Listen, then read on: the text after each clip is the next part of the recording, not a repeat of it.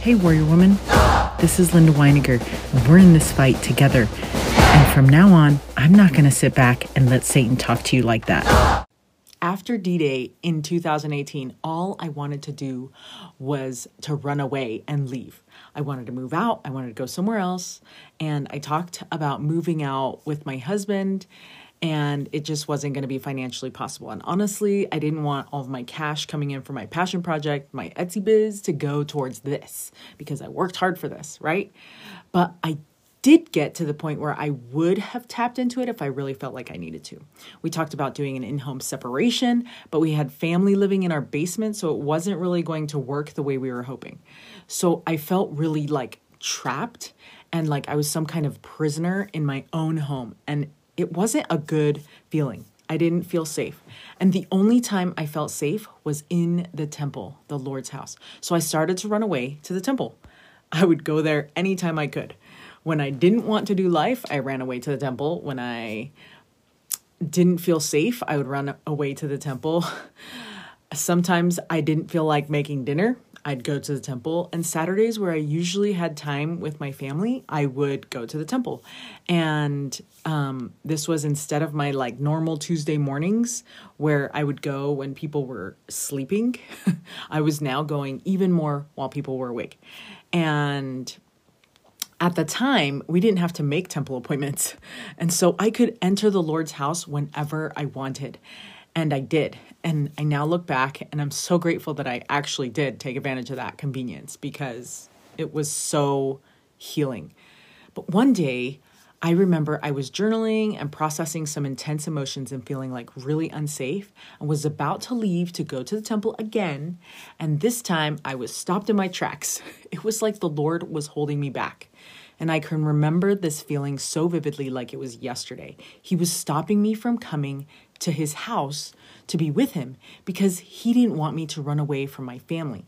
He wanted me to go to the temple to be strengthened and then use his power to help solve my problems in my family, but that I was not allowed to use the temple to escape and ignore my family. So I told him how unsafe and unholy it felt in our home. And he reminded me of what this sweet Sister Dalton said back in 2012. And first, you have to know that the Lord knows me and how much I love and admire her so much. And to remember, and so he reminded me of this. And this is something that she said. And because it was coming from her, it was more meaningful for me than it would have been for him to suggest anybody else's counsel. And I tell you, she is one of my favorite general young women presidents because she served during the time that I was a young women president too, which was also during my previous D-Day in 2012. And she always stressed the importance of temple attendance and even was instrumental in getting the youth to have individual limited use temple recommends instead of like those group temple recommends like they did before. Anyways, I really tried to soak up all of her counsel and wisdom and just love her. So she helped us to understand that we need to follow the Lord's command to stand ye in holy places and be not moved in order to survive in this world. But what she said next was something that has stayed with me ever since I heard her say it. And she said, anywhere you are where the Spirit is present can be a holy place. I didn't want to remember that right then, but the Lord knew what I needed in that moment of desperation when I just wanted to run away to his house because mine was not good anymore. He helped me to see that it's not that I wasn't welcome, but that I couldn't use his house against my house. I couldn't use his family against my family because one of the Lord's main purposes of his houses is to strengthen families. He wanted to make sure I was using his house and strength properly. President Harold B. Lee has taught us that holy places have more to do with how one lives than where one lives. If you live worthy of the constant companionship of the Holy Ghost, then you stand in a holy place. So I kept my appointments with him on my Temple Tuesdays and tried really hard to create my holy places in order to create safety for my soul. So I found So many people creating cute self-care sanctuaries, amazing war rooms, or have transformed closets into places of security on Pinterest. So I tell you, I felt a little constrained because I didn't have as much space as I would have liked. And with littles running around every space feels like and looks like it's their space. So I made time with the Lord in the morning before people were awake so I could take up whatever space I needed and spread out. And I was able to use the kitchen table. It's not fancy. And then I'd have to clean it up afterward. And I decided that I would invite him to different places with me. So I invited him to the gym with me, and I would listen to general conference talks instead of music the instructor was pushing me at the time to listen to. I continued to do Book of Mormon reading challenges, and I went to church even though it was really hard at first, you remember, because I needed to partake of the sacrament.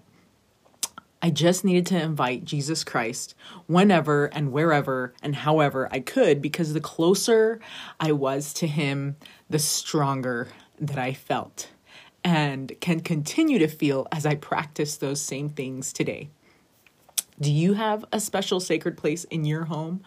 A special place where you can connect with God on a regular basis to feel safe, to have that healing, and to get stronger? Brother James Clear, author of Atomic Habits, says, in my opinion, location or environment is the most powerful driver of mindless habits and also the least recognized. However, location-based cues are not simply things we respond to. They can also be things we create. Multiple research studies from Duke University have discovered that new habits are actually easier to perform in new locations. So take time to create that safe place to connect with Christ. Sister Becky Craven has taught us that as the influences of the world increasingly embrace the evil, we must strive with all diligence to stay firmly on the path that leads us safely to our Savior.